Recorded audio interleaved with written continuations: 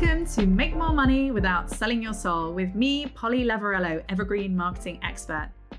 This podcast is for you if you are an online entrepreneur who's looking to simplify their business to scale.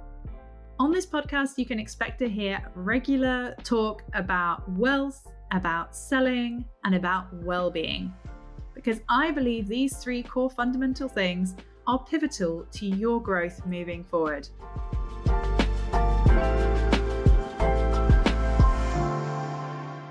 Hello and welcome to Make More Money Without Selling Your Soul. I am Polly Lavarello, Evergreen Marketing Expert and Cushy Business Pioneer. And today I'm talking about 5 mindset tools that will support you to sell more. Because selling isn't just about following strategies. If it were, then a lot of us would have significantly more money.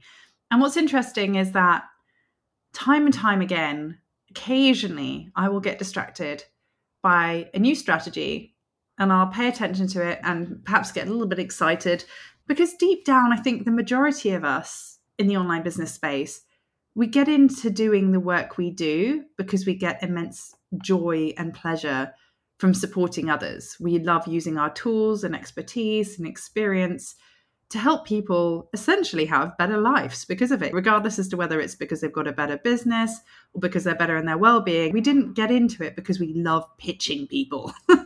There are people out there, don't get me wrong, who love selling, but the majority of us don't. And I will include myself in that. I really, really do. This is why a lot of the work I do is very much based on attraction marketing, about building relationships with people, about being very visible so people can find me easily, because I am allergic to hard selling. I won't do it myself. I won't be on the receiving end of it either. And it's certainly not what I support my clients to do either. In fact, I tend to attract clients who are very aligned to my view when it comes to selling. However, you don't have a business without sales. And what's really heartbreaking is that the majority of businesses that fold is down to a lack of sales. And it's heartbreaking. And ultimately, most of those businesses had strategies, probably bona fide strategies to make sales. They're probably using strategies they'd seen other businesses successfully use. And really, like I say, most of the time, the lack of sales isn't necessarily down to the strategy that they've chosen and more likely to do with their mindset. And so I really wanted to speak to this. It's slightly uncomfortable, of course, because I don't want anyone to feel remotely gaslit or triggered by me sharing that fact. But mindset definitely plays a very significant role in our comfort levels around selling, in our desire to get out there and pitch, and how we hold conversations when we get in person with someone and we're pitching our one-to-one offer. So I wanted to share with you the 5 tools that I've leaned into in my time. I think it's also important to mention the neurodiversity piece here, because even though I've not been diagnosed, being autistic already comes with its own social awkwardness, but then throw on top ADHD and the sensitivity to rejection. I think anyone who's got ADHD, in fact, I'm borderline want to say I'm sure anyone who's got ADHD probably has an even harder time with this than others, because we have this very strong, almost somatic reaction to rejection. So those mindset tools come in even more handy than they would perhaps for others. So I really, really wanted to speak to this because ultimately, when we can reframe our relationship with selling, when we can feel excited about selling, when we can feel good about selling, when we can see selling as an act of service, it all becomes significantly easier. And you may be listening to this going, yeah, I've heard that phrase, selling being an act of service, but it's one thing to say that, it's another thing to feel that. I hear you, friend. I've been there too. Okay, so let me share 5 little tips, maybe 5 little reframes to help you think about your relationship with selling and how you can feel better about it. So number 1 isn't exactly a mindset. Well, it is a mindset thing. It's having a goal, okay? And I say this because occasionally people will come to me and they'll say things like, oh my gosh, I've not sold for the last 2 to 3 weeks. I had a really good month last month, but this month it just feels like everybody has disappeared. Is my business about to tank? I mean, what's interesting, right, is you're hearing this and you're probably thinking, yes, I've had that thought, and oh my gosh, now I hear that from another person's perspective. Of course, their business isn't about to tank. You know, we all have those little periods occasionally, particularly earlier on in business, where we may have a dry spell. I've never seen a dry spell proof business. There usually is some kind of dry spell, even if their dry spell is still relatively lucrative compared to what yours is. Peaks and troughs, It just happens. The world is an unpredictable place right now. There's been all sorts of things going on, wars, inflation. I mean, it keeps on coming, pandemics. So there's been a lot of things which can create a little bit of upheaval depending on the industry you're in. For some people, it may seem like they're getting loads of success, for others not. But the really important thing is we mustn't let all those things be an excuse to not have a goal, to just be like, oh, I'll just get by. Or if I could just make one sale, then I'll be really happy with that. No, we need to have a goal. So that's my first tip. I always have a kind of bottom line, this would be all right, this would be okay, this would be amazing number. And what's important about having that goal is it then enables you to look at your week or quarter or year ahead and map out what is genuinely realistic for you. I guess it's like with all things, whether it's looking at your finances, whether it's looking at how many sales you want to make, the closer connected you are to all of these things, the higher the likelihood of you achieving them. If you say, oh, I'd love to make 10K, but I'm not sure how, and now I'm just going to go back to writing that social media post I was writing, or you sit down and go, I really want to make 10K over the next 10 days. What offers do I have and how many of them do I need to sell? Okay, so I need to sell 10 of my 1K offer, or I need to sell 2 or 3 of my 1-to-1, or I need to sell 20 of this. Okay, what's the most realistic? Probably the 1-to-1. Okay, so my focus for the next 2 weeks is going to be all about 1-to-1. All my invitations to work with me are going to be solely based on my 1-to-1. And look at the difference it makes in your business over those next 2 weeks. So particularly if you're cash poor, this is honestly the approach I'll take. Or even if you're just looking for a little revenue injection, whatever it is, look at it that way, because then you can actually create the strategy that aligns to where you want to be. And that in itself will give you a feeling of certainty. That in itself will enable you to start visualizing you succeeding, which in and as of itself will also put you in a place of probably feeling more positive, more grounded. And if you've got a team, in a really good position to also say to them, right, this is it, 10K, 10 days, 3 1-to-1 places. What are we going to do, team? Like, where am I going to be visible? How many lives am I doing? What are the invitations? What's the funnel? Let's do this. Be proactive and assertive about what it is you want as the final result, and definitely leave room for surprise, leave room for overspill, because we love that too. And tip number 2, it's not about you. You need to remove your ego from this process. And I say this in the context of where I've supported clients in the past and they've come to me having been out the other side of a big fluctuation in their business, or perhaps a drop in sales. It's really disheartening to look at how their shoulders can slump, the face can fall, the language around their offering, their webinar, whatever it is, it can be really unhelpful. Because as you can imagine, the more we focus on the things that aren't working, the more we see them. It's like you're being pulled into some muddy bog and you're getting deeper and deeper into it, or like sinking sand. The more you kind of focus on the sinking sand, the less you actually see the opportunity, like the vine that's hanging over your head that you could quickly hold onto and swing out. But instead, you're just looking down at the sand that's sucking you in. Just know. Because the other important piece is, do you feel any more valuable when you're making really good sales? Do you feel any better about yourself? Do you suddenly feel like, hey, I'm incredible? No. So why do we make it mean so much about us when we're making less money? And I share this because it's so, so common. Anytime I raise it with any client, I can see that almost sense of shame around it as well. And again, that's an unhelpful emotion. There's no reason to feel any shame if you feel the very human response, because ultimately, the thing about being a personal brand is it's you. You've created your offers. You've created those relationships with your following, with your subscriber list. It can feel deeply personal. But if we allow ourselves to fall into that victim mode, we will not see the opportunities available to us. We will not have that resiliency to get back up, take on the valuable feedback as to why things haven't been working as we'd like them to then be able to be proactive about leaning into what can work for us right now.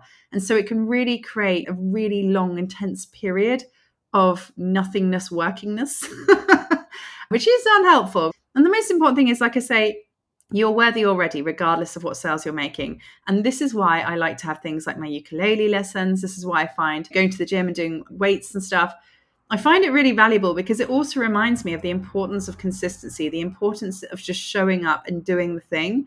And that sometimes it'll feel like you're doing it all for nothing. And then the next week, suddenly, ka-ching, ka-ching, ka-ching, it all comes flying in. And to really not allow it to mean too much, to instead pat myself on the back for showing up and doing the thing and trusting that if I do it enough times, I will get to the end result. So it's really similar with selling. Sometimes you will see no results. And I know there's that old thing about you've got to get 10 no's before you get to the yes. But there's a lot of truth in that. It's the same with sales calls. In the very early stages of starting a business, so many people will kind of share, oh my gosh, I didn't close every sales call. Of course, you're not going to close every sales call. Again, it means nothing about you. Yes, you might be able to improve your sales pattern somewhat and help people feel really heard and help people feel really trusting of you and the support you're going to give.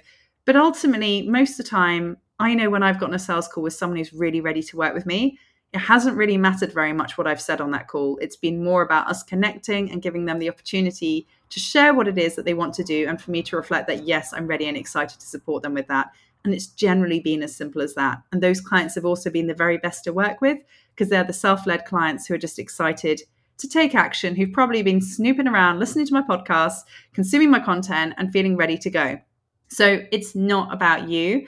And like I say, a practical tip that you can take from this is please find some kind of hobby that you do purely for the joy, whether it's as simple as me and my ukulele, whether it's going for a swim, but do something that you can feel some kind of sense of pride in and joy and happiness that has nothing to do with work, because you are more than the work you do. And when we are self-employed, it's very easy to heavily identify with our work, and that can actually be quite yucky.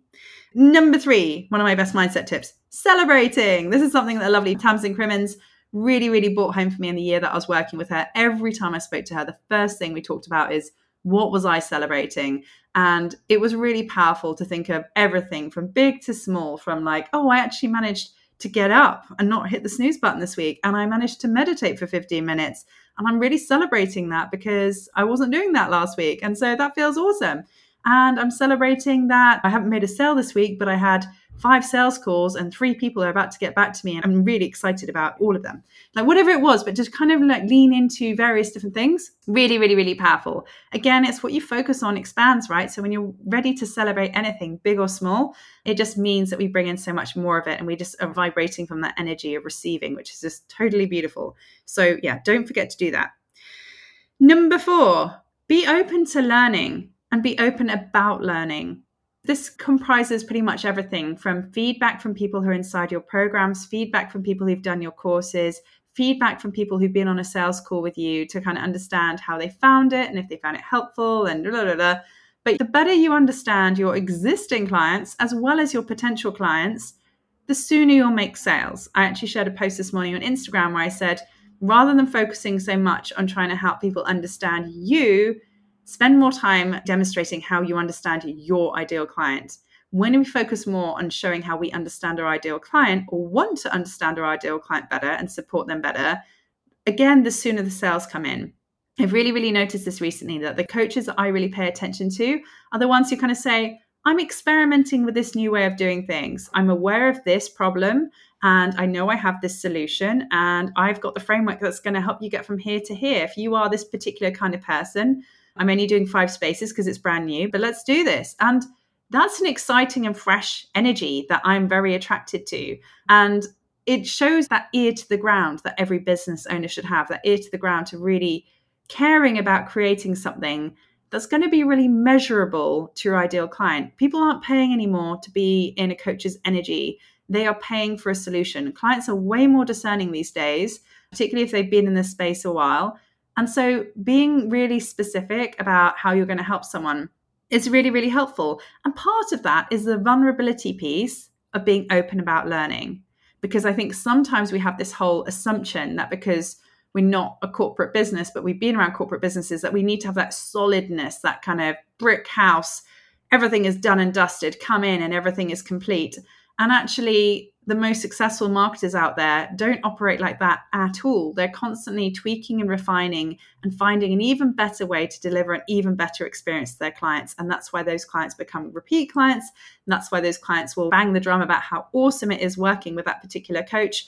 And that's why they'll be constantly enrolling new clients, because they're excited to that energy. So don't feel like when you share that you're learning stuff, that it comes across as a weakness or a vulnerability or makes you less than.